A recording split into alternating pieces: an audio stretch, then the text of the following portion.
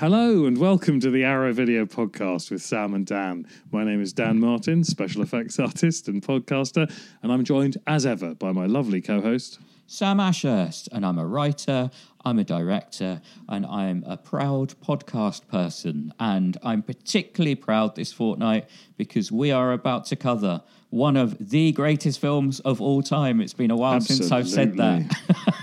But Dan, why don't you tell the precious arrowheads the plot of Sweet Smell of Success? Oh, you know how you all think Walter Winchell's a twat? Yeah, God. So basically, Sweet Smell of Success is a latter-day noir in all but content.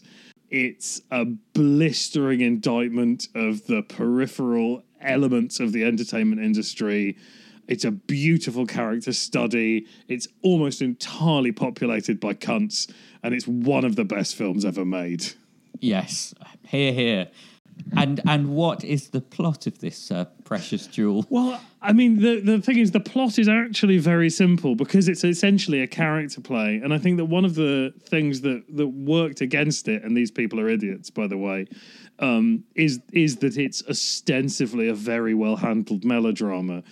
But it's, like, at its very crux, it's incredibly simple. It's about the fetishization of power. It's about a young publicist who's elevated above his ability because of his association with a newspaper man, a columnist who has a huge readership in the old analog age, and he thought he was going to get ahead because of this relationship, and he was called upon for an unpleasant favor, namely to break up the relationship between the newspaper man's younger sister and a jazz musician that the newspaper man doesn't approve of, and he has failed at this, and as a result he's been cast out from the cadre of this journalist. And so the film is ostensibly about him trying to worm his way back into the good graces of this man, and about the moral, both inward and outward degradation that he's willing to subject himself and others to try and achieve this thing, to chase after the titular, smell of success. Yeah, absolutely. Yeah, I mean, we could probably wrap up now, to be honest, but don't worry, I've got quite a lot to say as well. It is an unusual film, really, in terms of what it's focusing on. There aren't many films like it. It's a film noir about journalism, with kind of the two symbiotic sides of journalism, the PR and the columnists, the journalists themselves. It's treated as toxic as a friendship between a couple of gangsters. And it's a world I recognise, obviously, though not in this extreme. But there is a truth at the heart of it, just as there's truth at the heart of all great art, which is part of what makes it so special, really. And yeah, I've always been impressed by that truth. So I wasn't actually surprised to find out in the extras, thanks to the magnificent Philip Kemp, that writer Ernest Lehman had been a press agent who'd worked for a similar columnist to Hunsaker. You've mentioned him already in your intro, doing similar terrible things for him. And he wrote a short story to expel the demons he'd accumulated before becoming a screenwriter and adapting that short story into the first draft of Sweet Smell, which was then rewritten by the great Clifford Odets, who added all of the iconic similes, like the cookie full of arsenic line, yes, and so many other quotable pieces of dialogue. It's kind of proto-Tarantino in a way, in that all of the dialogue sounds like it's basically one character, like everyone's as clever as the next person in this film, and they're all kind of in love with language. Yeah. The dialogue is described as gutter baroque, which is just fucking perfect. Yeah, it really is. And it's the sort of the beauty of the dialogue is matched by the production design, the cinematography. Like, everyone involved in this film is operating at their highest possible level, in my opinion. And yeah, even though there are no kind of big dance numbers or moments where the action stops so one of the leads can sing a song, Sweet Smell of Success feels like a musical to me. It's constantly moving, it's swerving, it's soaring, it's ducking, it's diving, and the dialogue has that lilting rhythm. Sidney sometimes feels like he's dancing through the movie, and other times he feels like he's conducting it. You don't so much watch it as get swept up by it. It's a constant in my top 10 of all time, and it is a beautiful portrayal of absolute ugliness because, as you say, Dan, there are a lot of bad people in this film. Oh, it's absolutely amazing. Like, it was a massive flop when it came out, Yes. and I think it's just that America wasn't ready to look into that particular mirror.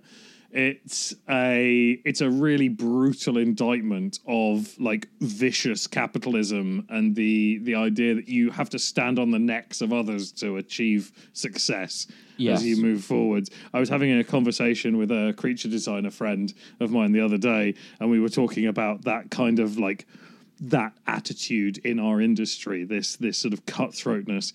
And I said that capitalism rewards psychopaths, but the arts, specifically creative capitalism, rewards narcissistic psychopaths. And like, this film is a perfect example of that. The idea that they have to consider themselves the center of the universe, the most important thing to be able to progress.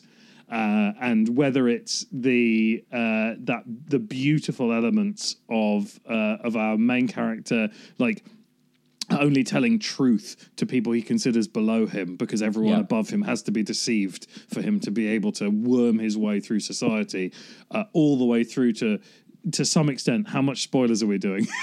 Do you know what? Weirdly, we had this conversation last time about people who haven't seen Terminator and Terminator 2. I would say that even less people have seen this. Yeah, I think we have to avoid it. We have to avoid it. Okay, so without going into too much, there are moments in which someone in the film it falls foul of their own ego to a quite a high level. Like a shift in the dynamic of the movie takes place because everyone in this film is entirely obsessed with the way they portray themselves. In fact, the only person who isn't who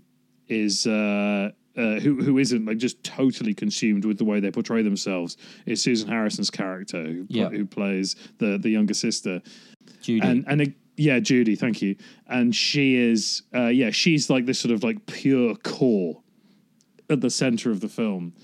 But everyone else, to some extent, even her chap, is there's a certain degree of brouhaha. There's a certain degree of like image preservation to occur.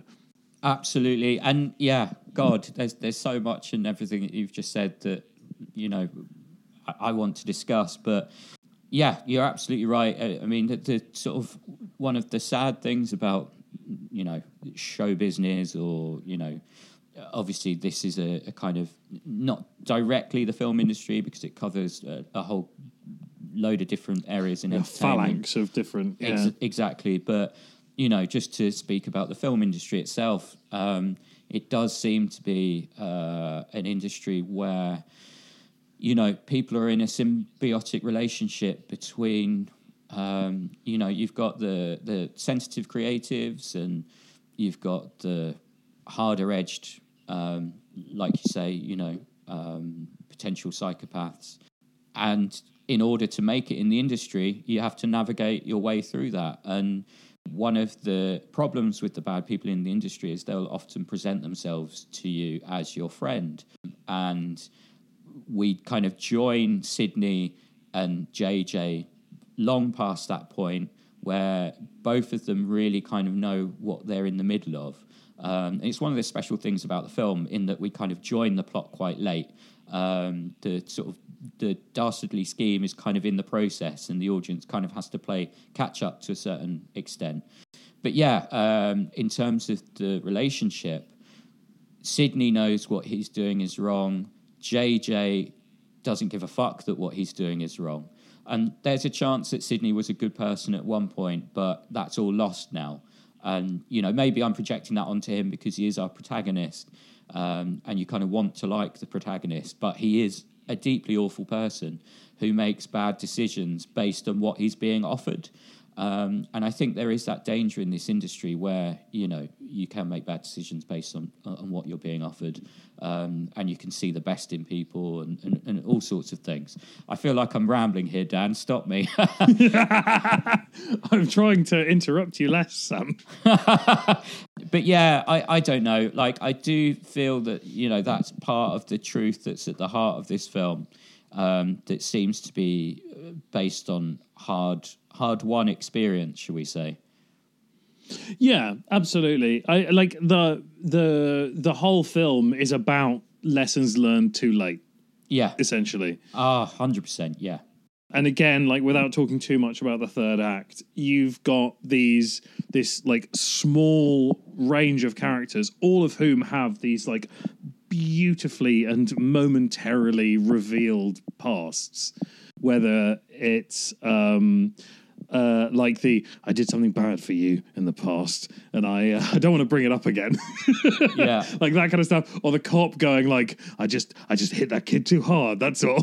Yeah, you know, yeah. You get these throwaway lines where you're like, oh fuck, these are bad people. Yeah, exactly. And they've got regret, but it's self-serving regret. Like, they've moved to a place where the only reason they regret doing these things is because of the negative impact that it's had on their lives. Yes. Rather than the wider sort of moral scheme of it. Yeah. And then you've got the two young kids who are like, they're like trying to be pure and moral, but it's so hard for them in this world where like no one else is playing by their rules. This is it. And I've seen some criticism of those two young actors. You know, I think it's pretty hard to have a lot of presence when you're opposite, you know, Tony Curtis and Burt Lancaster. Yeah. But I think that they're kind of perfectly cast because, you know, they don't have that sheen of toughness. They've got absolutely false toughness, if that makes sense. You know, maybe Judy's a bit tougher because, you know, she is a Hunsaker. So she does have that kind of edge to her. But, yeah, I mean, one of the things I find really interesting about the film itself is that McKendrick, the director, got his start doing propaganda films during the war.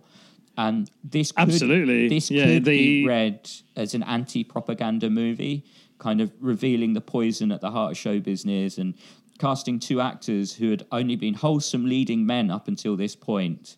And it tickles me that it was released on the 4th of July in the States, which is obviously an interesting date for a film that reveals that the Hollywood American dream is a nightmare being puppeted by monsters. Yeah, I mean, should we talk a little bit about the direction? Yeah, I mean, I think McKendrick is so those of you who know, but he's one of these amazing names in Hollywood whose career was slightly cut short. And this film, to some extent, this was his Peeping Tom. Like, it kind of fucked him. He did a bunch of films afterwards, but he was always kind of like struggling to like regain his position because he was a wunderkind coming over from England. He'd been in Ealing at the end of the Ealing studios, so he did like Lady Killers, Whiskey a Go-Go. Was it Whiskey a Go-Go? Yeah, Whiskey a Go-Go, Man in the White Suit, like sort of latter-day Ealing classics. And he was a fantastic director. He went over to America and signed up over there for one of these indie studios to make some pictures. Sweet Smell of Success failed, like tragically failed. And for the rest of his career, he didn't do a huge number of films throughout his life, and he never quite managed to get like back to the level of industry respect that he deserved, because he's like absolutely objectively a fantastic director. But one of my favorite things about the way in which he directed Sweet Smell of Success is that apparently he was like quite early on, he was tipped off that he wasn't going to be included in the editing process, that he was going to be like locked out of how the film was going to be cut. And he had some very strong opinions about this, that the producers, one of whom was Burt Lancaster, about the way they were going to take the film. And so he started to edit in camera, and specifically one of the instructions that he gave Tony Curtis was, your character's constantly moving. He can't sit still. And if he even sits down, he's got to be constantly moving around because he's always like on the make. He's always looking for opportunity. His eyes have got to be darting. He can't be passive ever. But the camera kind of matches that. Yeah. And I always assumed that was just part of like a representation of this world. And it wasn't until watching the extras on this disc that I realized that he was deliberately staging these incredibly complex scenes that would be shot in a single camera movement to these are your 23 moves. You've got to like hit all these different marks because we're going to be here, we're going to be here, we're going to tilt, we're going to lift, whatever. Because he wanted to prevent the studio from being able to edit it in a way other than that which he had seen it. And it's because he studied art, he moved into propaganda, and then he was a storyboard artist. Yeah. And so obviously as a storyboard artist, he was very, very aware of how these things like worked. And while he himself would say that he wasn't like wed to these things, that he'd adapt as and when they got to set, it allowed him to create an environment where he could force a version of the scene into edit. So that adage that a film is made 3 times, it's made once on the writer's desk, it's made once on the set, and it's made once in the editing room, kind of became a fallacy with this movie because he forced the hand in edit with the way he was directing the movie. But it leaves such a stamp of his aesthetic choice and his narrative choice on the vision that I just fucking love it. Totally, yeah. Just a couple of things that I kind of picked up from this amazing disc. Like, if you look at the list of extras, like, it's not tons and tons, but what's here is so fucking good. It kind of makes up for, the fact that there's not loads and loads on here. And yeah, just to pick up on your point of him being an artist and him being a really great storyboard artist, he was also a failed actor. He tried to get into theatre but just wasn't a very good actor. And I find that very interesting because he was praised for his work with actors, but Lancaster in particular liked working with him. And I think that it's kind of similar to Tarantino, because however you feel about Tarantino, he is great. He is great with actors. There's consistently great performances in his films, and he's also a failed actor. Maybe one day someone should tell him. But yeah, that kind of element. I think all of those aspects lead to or contribute to great direction. Because McKendrick is someone who is very much practical, and he's about the craft of filmmaking. All this auteur genius stuff is a myth, I think. I think that if you work hard and if you learn all different areas of filmmaking, you can work towards greatness.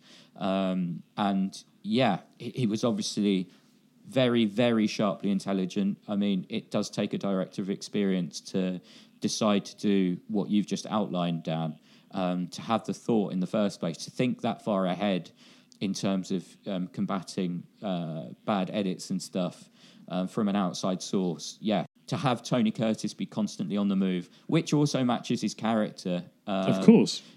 Perfectly, and the way the film shot matches, that. I think it's really, really clever. And what else was I going to say about what you just said? I'm very inspired by you this time, Dan. Like you seem to have connected with this film, or I don't know when the first time you saw it was, but you seem to have connected with it on the same level that I connect with it. And this is a film that is in my top 10. Like I say, like it's one of the few constants in my top 10, which is forever shifting. It's Tony Curtis's favourite of his films. It's one of Scorsese's favourite movies. Obviously, if you've seen Mean Streets, it's one of the first. Driver to an extent. It's one of the first films to shoot on the New York streets as a location rather than as a studio rebuild. Yeah. There's so much to love about this movie, but I think the thing is that it's it's the favorite film of a lot of people who've tasted the film world. Right. Because it lays bare Right. Yeah. like the thing that we all hate about the film world. Yes. And yet none of us hate it enough to leave it. Yeah. Oh my Like, God, Dan, are we in a toxic relationship with the film world? Of course we are. The film world is an abusive relationship. And oh my fucking God, the way in which Lancaster talks to his sister is like a fucking like checklist of abuse. Yeah. Like the moment there's a bit where she finally, it's like middle, like just after the midpoint. So just after the middle of the second act, if they're in the theater and her and her boyfriend have gone to talk to Lancaster, and it's the first time she has the bravery to stand up to Lancaster, and she starts to say, I don't like how you behave, and he cuts her down with an insincere apology. Yeah. Like he shuts her up by saying I'm sorry over what she's saying, and it's like the most perfectly observed moment of like control. Yeah. It's both incredibly beautiful as a piece of writing and the ugliest thing in the world as a representation of human behavior. Go on. Yeah. To have those two things like funnel into you like a fucking javelin watching this movie. It's just incredibly put together. Yeah, exactly. This is exactly it. And you've just kind of reminded me of the other point I wanted to pick up on from what you were saying earlier. And that's the story. And again, I'm going to be vague here because this is sort of nearish to the end. So I don't want to spoil the moment. But there's a scene in this film where there's a confrontation. And McKendrick filmed it a certain way. The producers didn't feel what he was doing was right. And so he actually filmed certain scenes two different ways, one for himself, one for them. And they screened the one that he'd done for them. And they decided, it didn't work. They're going to need to do pickups the next week and, get on the phone to the crew because we're going to have to reshoot this. And he begged them to watch his version before they did that. And they kind of ignored him and then, decided to watch it. And they realized that, of course, this is the right way to approach this scene. And they tried calling the crew to see if they could recall them. And because of union rules, presumably, they couldn't. And so they kind of wasted time and money because the film was finished by this point, doing like pickups and inserts and stuff.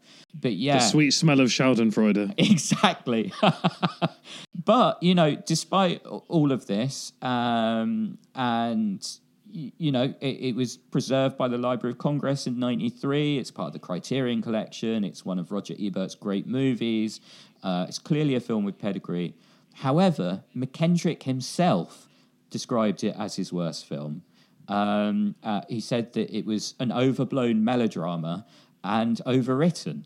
Artists are idiots, son. Well, I think it's kind of an important point to make because... it's hard to see or hard to judge your own work. So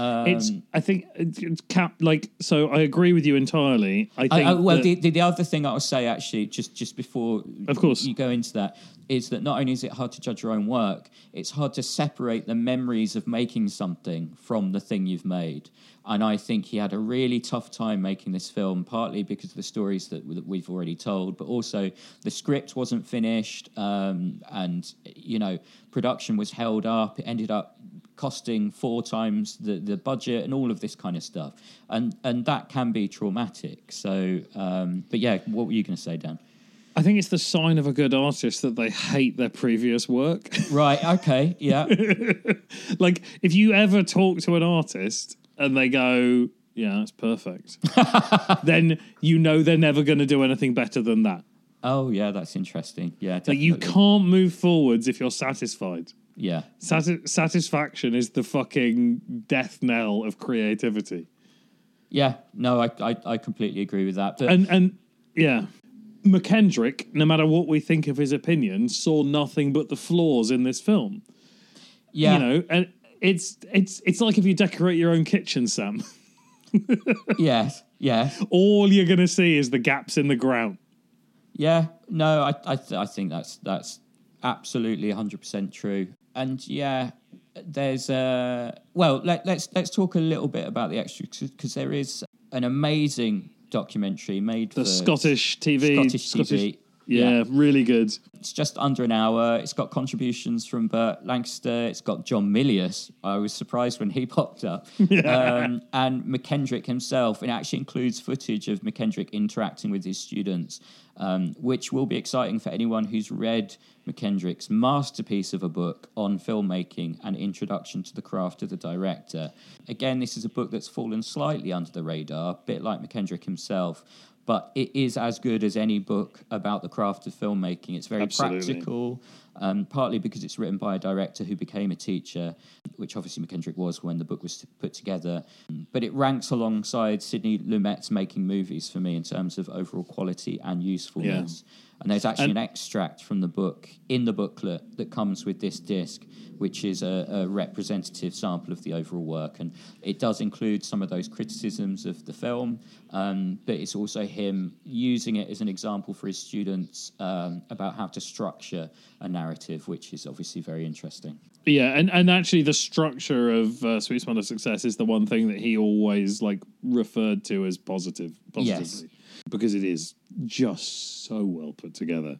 But yeah, it's a really good documentary, and it's got some lovely insight into his not just this film, but his whole career. It charts everything from the early days, like his one pre-Ealing film, through his Ealing movies, and all the way up to his movement in Hollywood. But there is all the way through it, there's a shadow of the fact that he loves reviews where they don't really like his films, but they don't like them for the reasons that he likes them. So there's that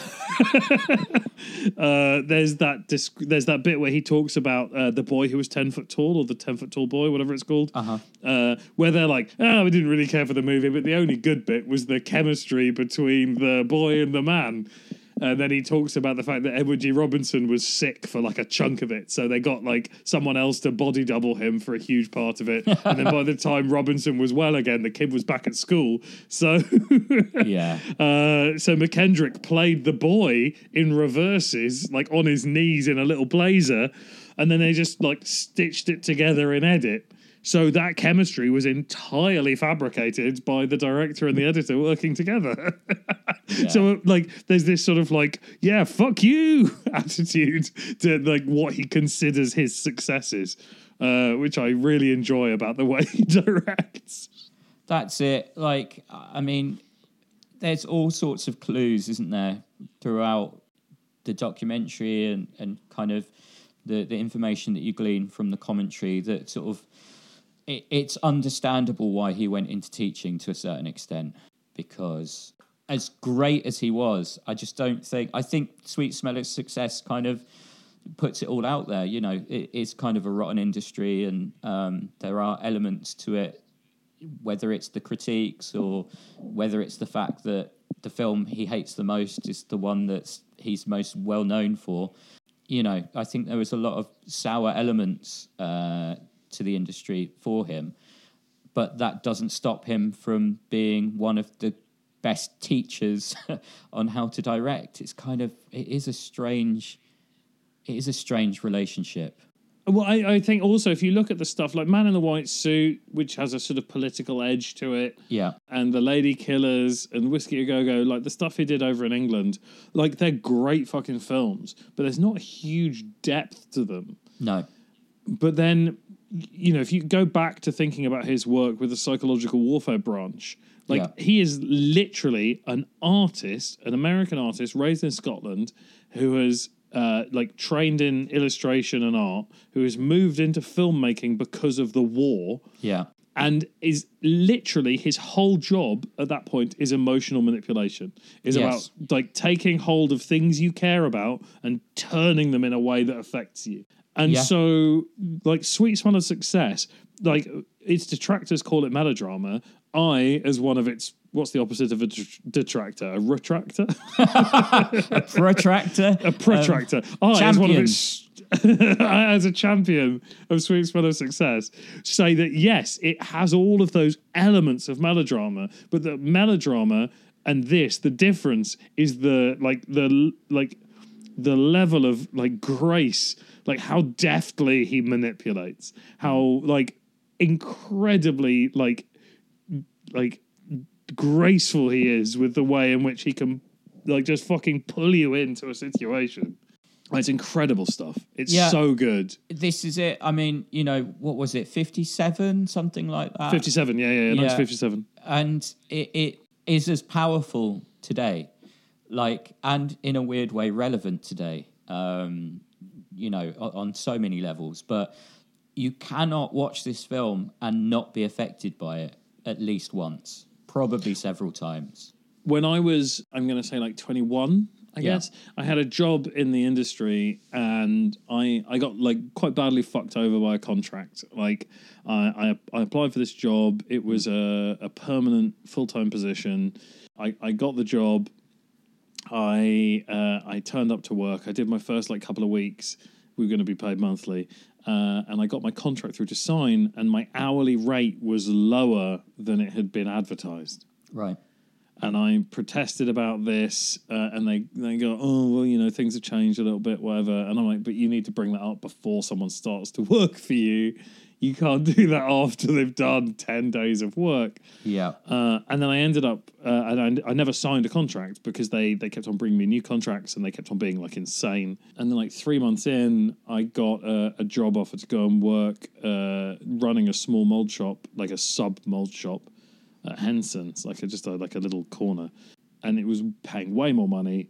And I'd not signed a contract, and they were like, "Can you start tomorrow?" And I said, "Well, no, I'm in the middle of a job. I'd like to finish up what I'm doing. I don't want to leave these guys in the lurch, whatever." Like I felt like I'd done my diligence, like I'd been sensible about it, I'd been nice about it. But I went to the boss, and I said to him, "Look, I know I've not signed a contract, so I could technically just walk out the door and not come back, but I've been offered a job at Henson's, not Henson's, Tussauds. Sorry, I misspoke. I've been offered a job at Tussauds. I'm going to take it, but I'm not going to accept it until a week on Monday because I want to finish out this job that I'm on. I don't want to leave you in the lurch." And he just said, "You've made me look like a right cunt." And when I sent in my last invoice, I got back a letter, which I still have to this day, which basically said, "You'll never work in this town again." Whoa, holy shit. And I, like, up until that moment, I thought that was like a joke, like a pantomime phrase. Like, that wasn't a thing that people said. Exactly, But he genuinely said, "We have enough clout that we can stop you working." Wow. And I immediately thought, oh, right, just because I love my work doesn't mean that I have to love everybody in my industry. Yeah. This guy is a massive prick. That's a good, very early lesson to learn, and I hope that guy enjoyed Lords of Chaos. I hope he enjoyed Colour Out of Space. I hope he enjoys Possessor with its flesh trench. You know, I don't think he does enjoy any of those things, Sam. Because I think he only enjoys sadness. I don't. He really only hope enjoys he the suffering of others. I hope they make him miserable. Yeah, I mean that's it. You know, we have talked a lot about the film industry in this, and rightly so, but, you know, Sweet Smell of Success is ultimately about journalism and, you know, yes, show business, but as we said before, on a lot of different levels. Yeah, I guess it's very unique in that respect. There's probably, you can count the great journalism movies on one hand, maybe. And I don't know if any of them are as dark as this. I think probably actually the closest thing in terms of its kind of tone and focus is probably Ace in the Hole. Oh, it's such a great film. Which is another amazing film. It's about journalism. Again, it's got that pitch black noir tone. It's the first movie that Billy Wilder wrote, directed and produced. So not his first movie, but the first with that combination. And so Triple threat. Exactly. So it has an unbelievable script and performances. Like Sweet Smell, it was a critical and commercial failure at the time, but it hasn't just grown in reputation it's increased in relevance, I'd say, Ace in the Hole, just like Sweet Smell of Success. Yeah. And both films feel like early warnings against the potential dangers of the press. So, yeah, I don't know. It's the reason I kind of make that connection and comparison is because it is such a unique film, Sweet Smell of Success. I can't really think of many like it. Can you? Are there any? No, I mean, I like you have struggled to find recommendations. Yeah, I guess I have accidentally gone into recommendations, even though Ace in the Hole isn't one of my recommendations. No, and it weird. isn't one of mine. And when you mentioned it, I both kicked myself for not having thought of it, and was very pleased that you hadn't just spoiled one of my recommendations. Before we move on to recommendations, actually, I don't think we've talked enough about Burt Lancaster in this film. Very handsome, but the top of his head's very small. Yeah, and I mean, maybe that's a perspective thing because he's so tall. Could be, could be, and it gives him kind of a almost Neanderthal look, even though he's very kind of intelligent and articulate. It's interesting because the two leads in this are both incredibly handsome. Yes, but in very different ways. Yes, absolutely, very like, different ways. It's part of what makes it work. Yeah. Don't you think Curtis looks like the sort of? He looks like the guy that would have played a young Ray Liotta in a movie of Ray Liotta's life, should such a thing have been made in the 50s. Yeah, I mean, who knows? Maybe that's a remnant of memory is what made Scorsese cast Liotta in Goodfellas because of his and love of Liotta Tony Curtis. Was a handsome young man as well. Like he was, very. They're very similar looking, but. And because of that handsomeness, or partly because of that handsomeness, like I said before, they'd both been wholesome leading men. This was the first time that either of them had played a villain, and they're obviously both villains in this. But Lancaster especially has such an intense presence. He muscles everyone off the screen, except, let's allow for Tony Curtis, but he dominates every scene he's in. He plays every fucking scene like a coiled spring. Yeah, exactly. He's got such an oppressive physicality, and yet he never uses it. Like, there's a moment towards the end where he kind of snaps a little and there's a bit of physical violence, but even then, like, he's not punching through walls like you'd feel he could. Like, he's built like Wreck-It Ralph, but all of his movement is so subdued. Yes. And he sits there like a fucking Claymore landmine, like just staring at these fuckers, willing them to trigger him. Jesus, man, that is one of, again, let's hope this gets pulled out for the social media, because that's one of the best descriptions I've heard of that character and this performance. Yeah, and it's really interesting. Like, obviously he produced the movie, and originally Orson Welles was considered for the role of JJ, and then Curtis was selected to play opposite him, partly because of their chemistry in Trapeze, which was released the year before. Yeah, what's interesting is Lancaster actually has top billing in this film, even though it's clearly Curtis's film. But that's because he's the producer. Exactly.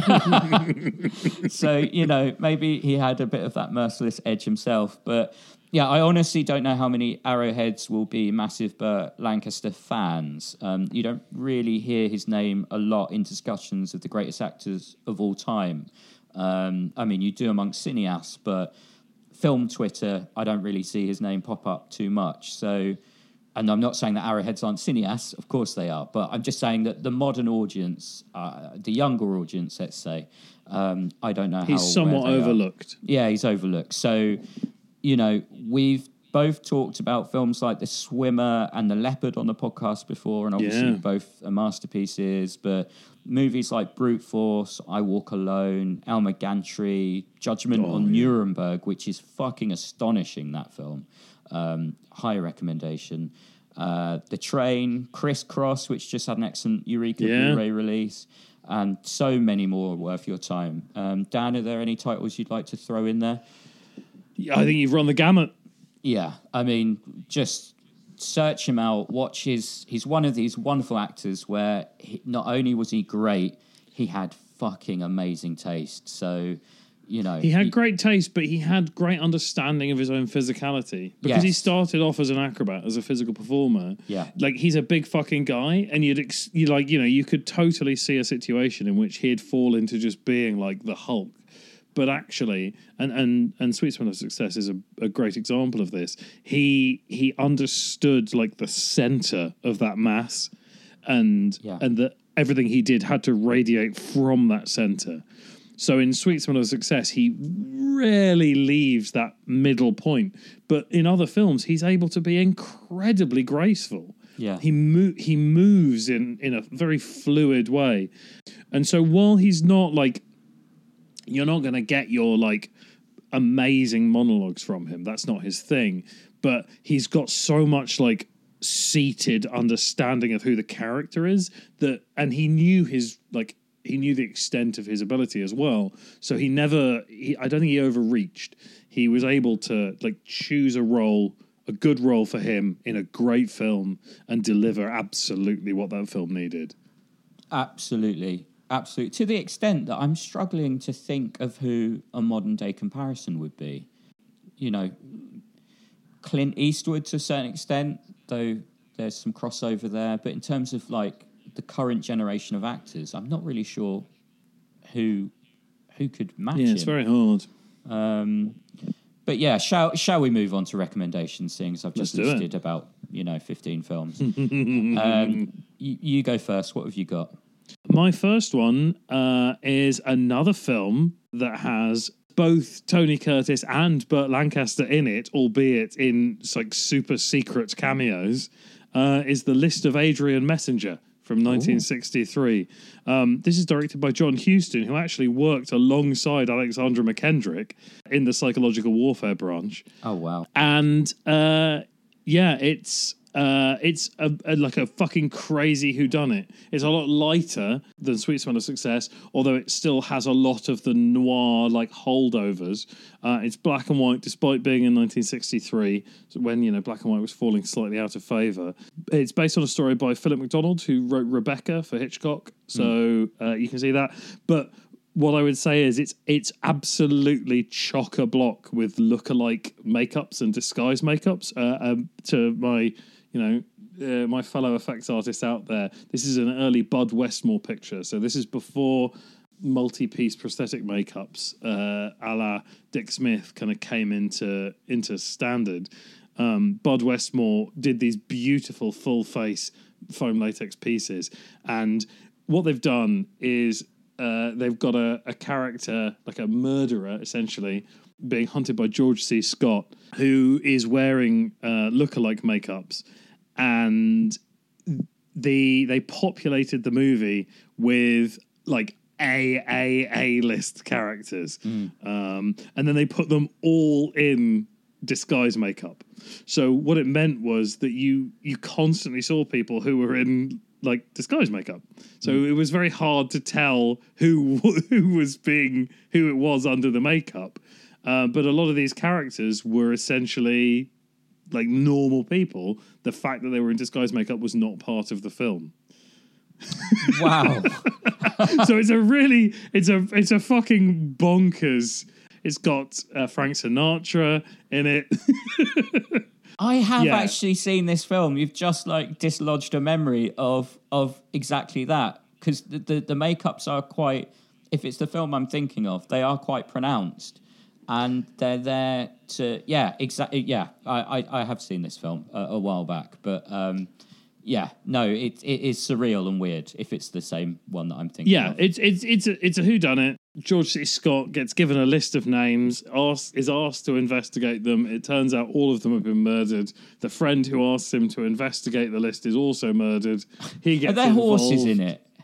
Yeah, there are horses in it. Yeah, I have seen this film. There's okay. a fantastic gypsy. Yes.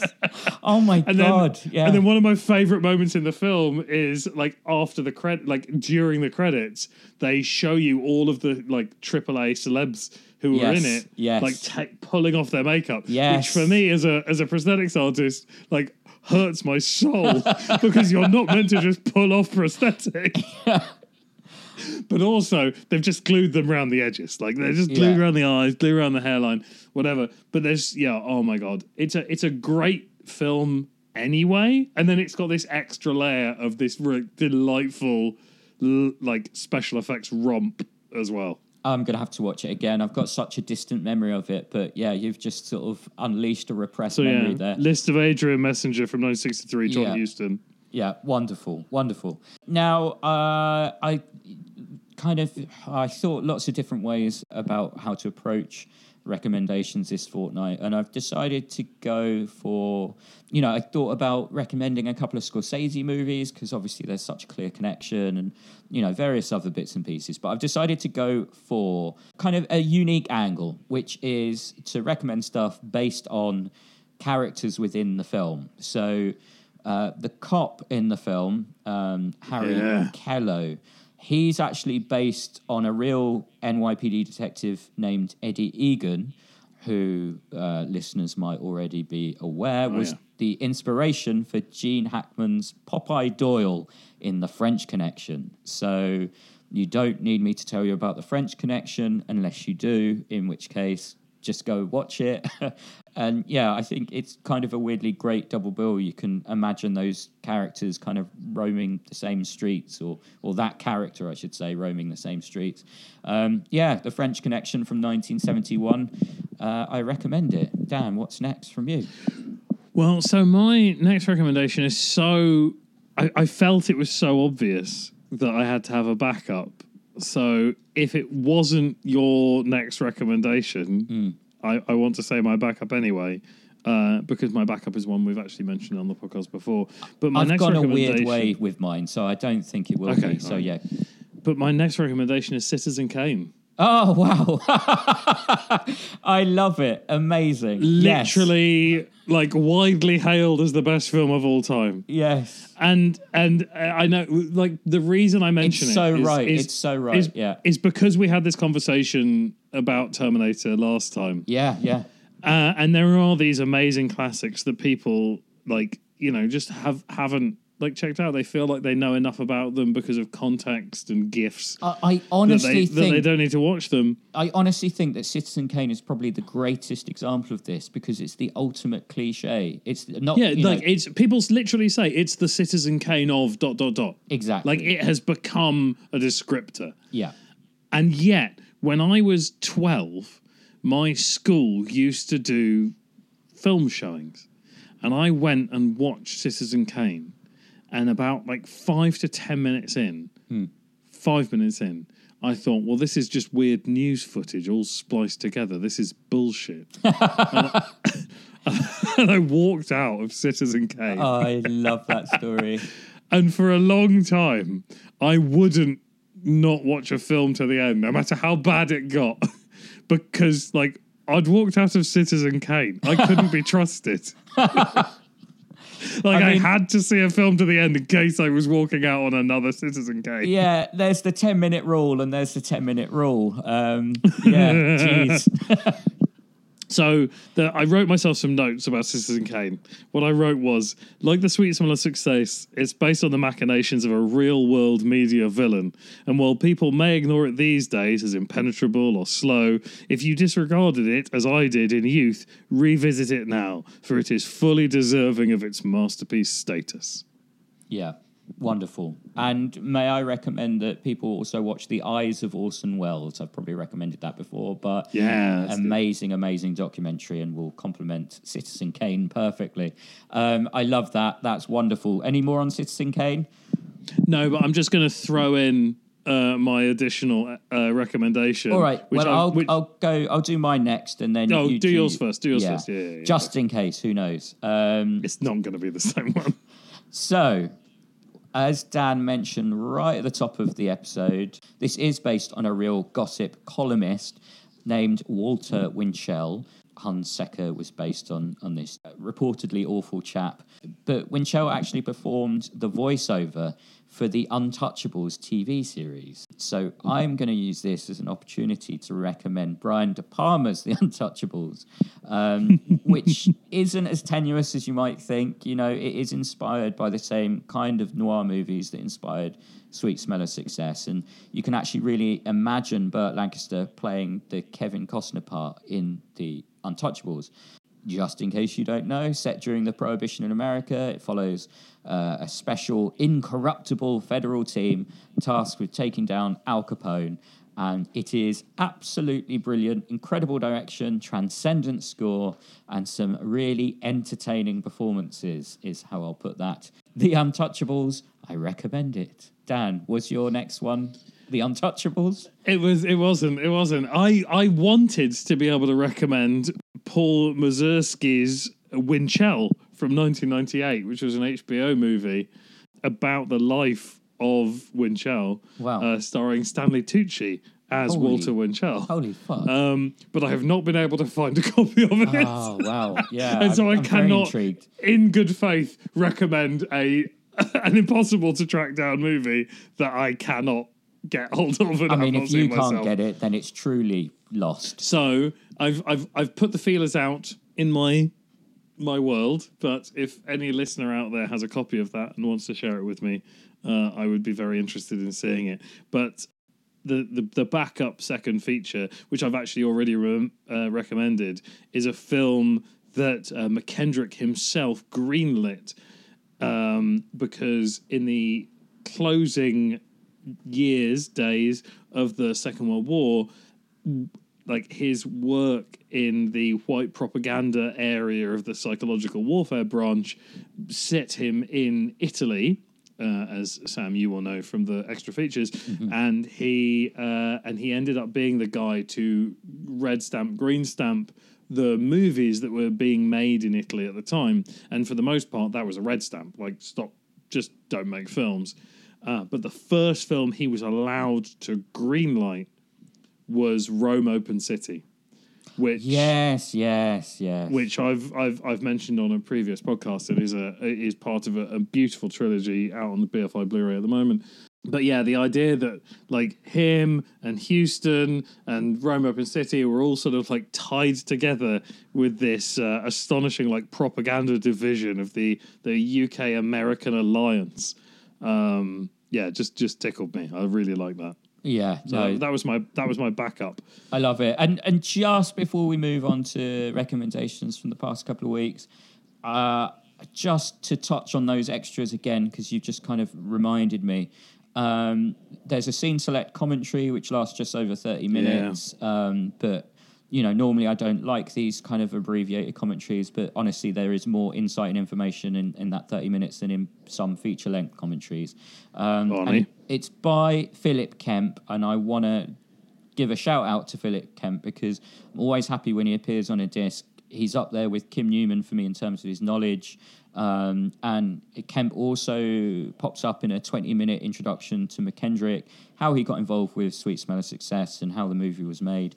And it is fantastic. Literally everything you need to know about the movie is there. It is an amazing piece of essay writing and delivery. So well done, Philip Kemp. We love you. I just wanted to say that, really. Recommendations from the past couple of weeks, Dan. What have you got? So Sam and I have been lucky enough to have some privy access to some of the stuff that's going to be playing at Fright Fest Digital in August, and I hope I'm not treading on your toes, Sam, if I recommend 12 Hour Shift. It's all right. It is one of mine, but this was inevitable, and so what we'll do is we'll both talk about it. Yeah. Brea Grant. I think it's Brie, but who knows? Brie, who you may know as an actor, but has directed this film, 12 Hour Shift. I'll be completely honest, it took about 10 minutes to draw me in. mostly because it drips with 90s indie film like aesthetic. And it wasn't until I realized that was deliberate that I was on board. But it's a great like one night in the life of movie, which is a subgenre, like structure genre that I'm a big fan of. And it's about a appropriately for this podcast, morally defunct nurse who works in an American hospital and who ushers soon to leave this mortal coil patients on their way in order to be able to harvest their organs for an organ harvesting ring. And then things go spectacularly south when someone mislays a bag of guts. Yes, I don't want to spoil I don't want to go into the narrative more than that. No, but it's lovely. It's sort of like it's a cross between like imagine if Shortcuts was a sliding door farce set in a hospital with a toe in the horror genre. And that's this movie. Do you know what? That's really weird because what I've got down here, and we should really underline that it's a comedy because, you know, it's about... Pitch black comedy. Pitch black comedy. You know, it's about a junkie nurse who's selling organs to feed her addiction. But and it's very violent, but it is definitely a comedy. The tone is unique. And what I've got, it's interesting that you say Shortcuts because I've got, if a student Paul Thomas Anderson directed an episode of It's Always Sunny. Which is obviously very high praise. Not much is as good as that, but I just really enjoyed it. It's a really strong debut from, I actually do not know how to say your name, Brie or Bria Grant. I'm very sorry about that. You are a fantastic director and a wonderful actress. People listening to this may recognize her from Arrow Videos After Midnight. But yeah, I have just compared your film to Paul Thomas Anderson, so, you know, please don't hate me too much Hopefully for not knowing how to pronounce your name. But it's one of two recommendations from the Arrow Video Fright Fest in August. So shall I go next? Go next, man. Okay, so I've got, I don't know if Dan had a chance to watch this one because we haven't discussed it, but Clapboard Jungle. Did you get to Clapboard Jungle, Dan? No, I haven't seen it yet. I'm looking forward to it. So this is a documentary featuring one of the nicest dudes in indie film, Justin McConnell, who I know from the circuit, and we were looking forward to meeting up in Cannes this year, but he was one of the earliest people I saw who said Cannes not happening this year because of COVID. And this was right at the start of the COVID thing, like way before it started to really kind of seep into the public consciousness. But, you know, he was very sure that it wouldn't happen. And it's kind of interesting that he was aware in that way because this is a documentary about the modern independent film industry. And obviously that's a shifting landscape, to say the least, especially now because of COVID. There is a brief mention of COVID in the doc, but it's really, you know, the information in it is before that changed everything. But I do think that this documentary will still remain relevant even in the changing landscape. And yeah, it features lots of talking heads, including some people who have appeared on this podcast, people like Jen Wexler and Heather Buckley. And there have been similar film industry documentaries, but the industry has changed so much. It's really essential for anyone wanting to get into it today. There are a lot of lessons in this film that I've actually learned the hard way, and I wish I'd have seen it before I started out. You know, Travis is in there, Dan. Nice. You know, there's all sorts of people that are recognisable from the horror film community, and there's just so much great advice in it. Yeah, so Clapboard Jungle, if you have any interest in getting into the horror film industry or even just learning about what it takes to make some of your favourite films. And, you know, Life Changer, which is a film that Dan and I have recommended on this podcast, is covered in the documentary. So, Clapboard Jungle. It's part of the Arrow Video strand or screen at the Arrow Video Fright Fest, which, as I'm sure you're aware by now, is online this year. And yeah, there's a few highlights in the selection. Is there anything that caught your eye in the sort of wider in terms of the stuff that we haven't seen yet, Dan? I'm not going to answer that question because I haven't delved deep enough yet to make any choices. That's totally fair enough. The one that I'll mention is Hail to the Deadites, which is a documentary about Evil Dead fans, which apparently doesn't feature any footage from the franchise. A lot of it looks like it was collected on the convention circuit. Haven't seen it yet, but I love Evil Dead and I love Evil Dead fans. And just when you think that you can't watch another documentary about the Evil Dead if you've owned all the various releases of that film over the years, along comes one with a very fresh and unique angle. So, yeah, I'm looking forward to Hail to the Deadites, which is also in the Arrow Video Strand. But, I think we've got one more episode before the festival. So I'm sure we'll have watched more films by then, and we can make other recommendations. And of course, we will be appearing in a strange new form on the online festival. Dan, do you want to talk a little bit about that? Exciting new technology.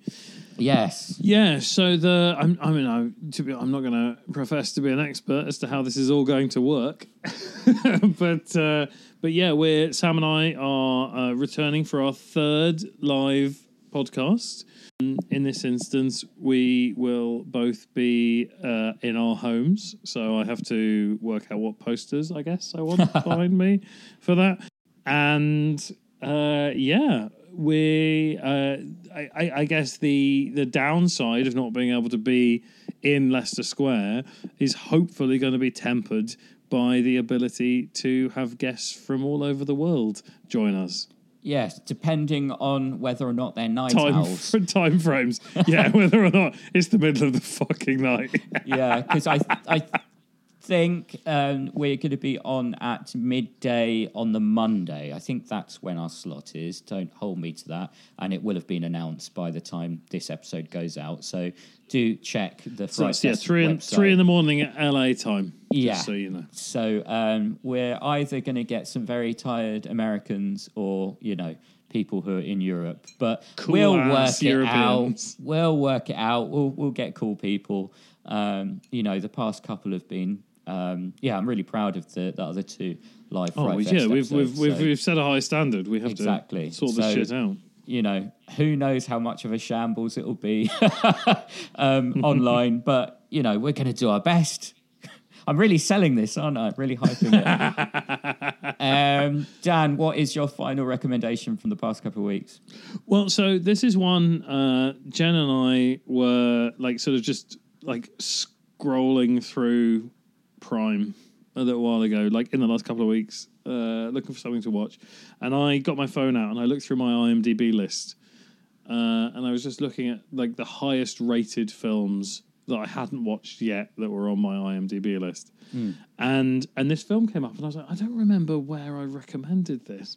I think it was probably recommended by Mark Blackman, who was on who came on and chatted with me on the on Good Friday episode, or the Mona Lisa episode, either or. But yeah, so I knew nothing about it, but it was on my list. It was from 2018. It's very highly rated, and I couldn't work out what the fuck it was or why I had it on my list. And it was a couple of quid on Amazon. So we were like, yeah, let's give this a go. It's really well rated.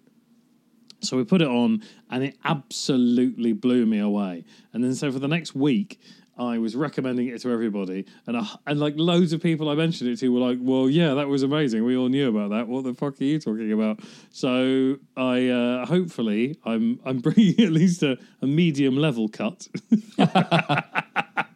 It's possible I'm just being, fuck, I've already recommended Citizen Kane. How much more well known can I go? But yeah, so now I'm recommending Carlos Lopez Estrada's 2018 film Blind Spotting. Have you seen this, Sam? I haven't actually seen it, but I am aware of it. So, my goodness, is this one that I should prioritize? This is on my list as well. Yes, it absolutely is one you should prioritize. So, Daveed Diggs, who I know from Clipping who are sort of like an experimental hip hop group, and who recently did a fucking amazing horror concept album that you might be familiar with. The first track released from that had a beautiful like Halloween opening credits reference video that was just a slow push in on a burning trash can with a face cut in it. And Rafael Casal, who wrote it over like 10 years, but have known each other. They've worked together for like almost 20 years. They did a thing called the Bayboy mixtape, like way back. They're like kind of slam poets, like early hip hop stuff. But this is ostensibly a movie about a young black man who gets out of prison after a short sentence, like a few months, for at the beginning of the film, an undisclosed transgression, who goes into a year of probation. And then the film kind of jumps forwards to the last like few days of his probationary period. He's just trying to keep his nose clean and doesn't want to get in trouble with the cops. And he witnesses the extrajudicial killing of a young black man at the hands of a white police officer in the streets. Like an unarmed young black man is shot to death by a white police officer in the streets. And then it's also a comedy. So those are the things you need to know. It has sort of like hip hop / slam poetry elements to it, and they come to a fore in the third act, but it is not just that. Daveed Diggs, some of you might know from his part in Hamilton, which I have not watched, but I am not interested in. I've heard the soundtrack cast recording. I do not want that in my life. But he is a fantastic performer. He co-wrote this. It is beautifully realised. It has tension in it like you wish for in genre cinema. There's a scene in it that brought me back to a previous recommendation, System Crasher. Oh, yeah. There's a moment in it that has a similar tension to System Crasher in it, which just, oh my God, it just fucking pulls your spine through your front. Wow. It's great. I think the thing that it does so well is that it balances like light comedy, kind of like without being, God, I really fucking hope this doesn't sound diminutive, but like white accessible comedy. It's got sort of like Friday elements to it, but then it with a laser sharp focus, it throws itself onto like the black experience in America, which has obviously become so much more pertinent in recent months with the rise of Black Lives Matter, like unearthing so much stuff that maybe us, both white and outside of America, have been comfortable not knowing about. Yes. Yeah. Oh my God. It's just it's just fucking great. And on top of that, it never moves into a place where it feels aggressively preachy, which I know turns off a lot of people who feel blah blah blah blah blah. Fuck those guys. Anyway, it's a fucking great film. It's beautifully directed. The comedy's great. The tension is great. It's just a very good film. Watch Blindspotting. Wow. Yeah. Well. Definitely. I will move that up. My kind of I did a $1.99 rental Amazon thing this week, which isn't quite as existential or illuminating. I watched Bad Boys for Life as my and maybe I should have watched Blindspotting instead, but I did enjoy Bad Boys for Life. I love Bad Boys. I love Bad Boys 2. Bad Boys for Life isn't as good, but it is as good as you could possibly expect from a film almost 20 years, a third installment in a franchise almost 20 years after, the most recent entry. It is weird. It has one of the weirdest twists I've ever seen in a film. But yeah, sorry, I'm not actually. This isn't one of my recommendations. It's just because just the thing we're talking about, an Amazon rental. But yeah, shall we? Let's move into. Yeah, what's your recommendation? That's it. Because we kind of shared. Actually, yeah, maybe I'll just have Bad Boys for Life because we kind of shared 12-hour shift, didn't we? So. Yeah, then you can have Bad Boys for Life. Tell me. Okay, so I really like Bad Boys when it came out. I haven't watched it for years.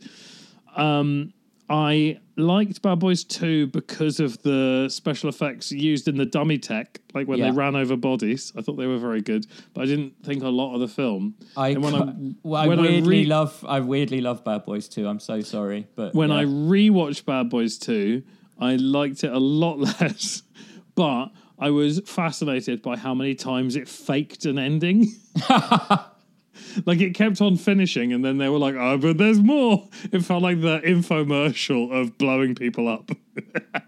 Well, Bad Boys for Life is... now, I'm actually trying to cast my mind back to any potential offensive elements of Bad Boys 2, because I must admit, I've seen it a couple of times. Once was with you, and I think that was why I've got such a fond memory of it, because I had a very enjoyable time watching it with you. But I think delirious foolishness, at least. It might be because we were making fun of it and being a little bit drunken. But Bad Boys for Life it's not directed by Michael Bay, for a start. So even though it has nods to the Bayisms, and there is one magnificent cameo, it's not very Michael Bay at all.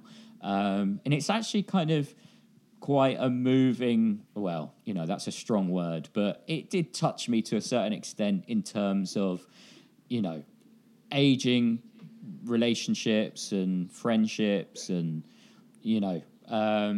it's got kind of a sweet element to it, and some fun set pieces, absolutely insane set pieces, not on the Michael Bay level, but kind of more Fast and the Furious, I guess, but not quite to the budget level of that. But yeah, it's just got a truly, truly, truly insane twist that no one will see coming. There's just no chance you'll see this coming.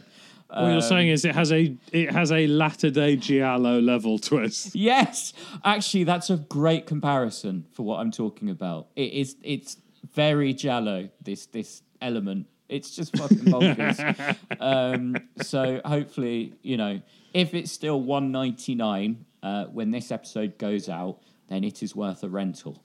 But and it's the first. It's the first in the franchise that's directed by a not white person as well, by the look of it. Exactly. Yeah. So, and obviously, Will and Martin are both, great. They're charismatic and entertaining. Even though.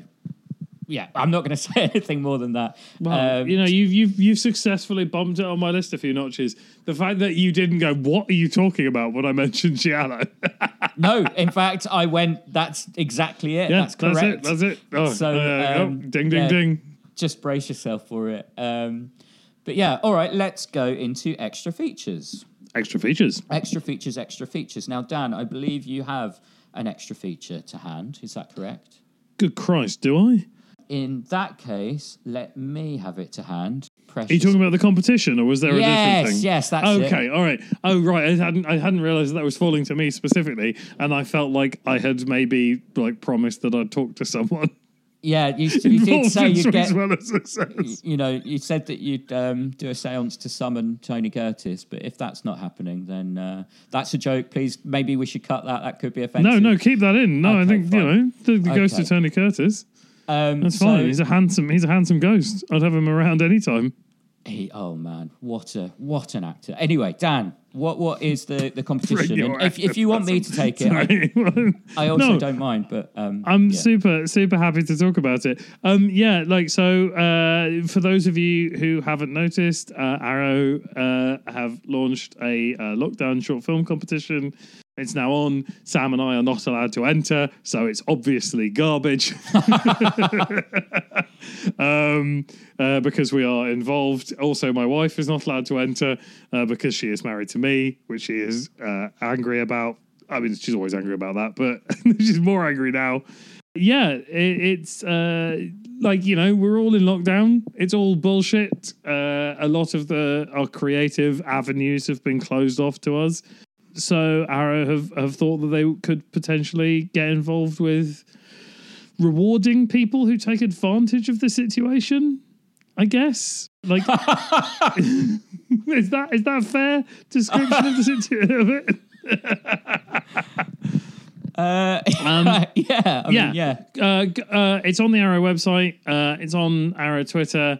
Basically, Arrow have created a short film competition. It's for 5 minutes and less, 5 minutes and shorter films. It has to have been both conceived and made during lockdown. You can't just bring out a short film you made when you were a student back in '97 and just put the word lockdown in the title. If it's not in English, it has to have English subtitles, but there is no actual distinction to the language of submission. Yeah, I think that's kind of it, isn't it? Yeah. Don't kill anyone, I guess. Don't kill anyone. Don't harm yourself. Wear a mask if you're going out. But, I think probably the point of this is to make films within your own home. That's probably the safest bet, or within your garden. So, one thing that I should mention is that it's actually being judged by Aaron Moorhead and Justin Benson, a.k.a. Benson and Moorhead, a.k.a. the directors of The Endless, which is obviously a wonderful Arrow video release. More recently, yes, indeed, Synchronic, and Spring. You know them from Spring, maybe. Resolution, which was on the Endless disc, is a magnificent film. So they will be judging your short, even though Dan and I can't enter. I'm sure we'll be watching your films when they come through. Because we're nosy like that and we like films. So, right. I think that's it, isn't it? That sounds like everything. Dan, how can the Arrowheads follow you on social media? I'm at 13fingerfx on both Twitter and Instagram. That's at 13, the numbers, finger, Finger, and then FX. That's Foxtrot X-ray, if you fancy. And it's a combination of pictures of my work, low-key political rants, and photographs of my dogs. So enjoy those things. And they are all beautiful things. I am at Sam Ashurst on Twitter, and I am at Sam Ashurst 23 on Instagram. Not really doing a lot of social media stuff at the moment, it does have to be said. So, brace yourself for disappointment if you do follow me on either of those things. But really, all we want you to do is to subscribe to this podcast if you don't already. We haven't asked people to review it for a very long time, have we? No, and actually, that we're pretty bad at that, which is reflected in our position in the charts.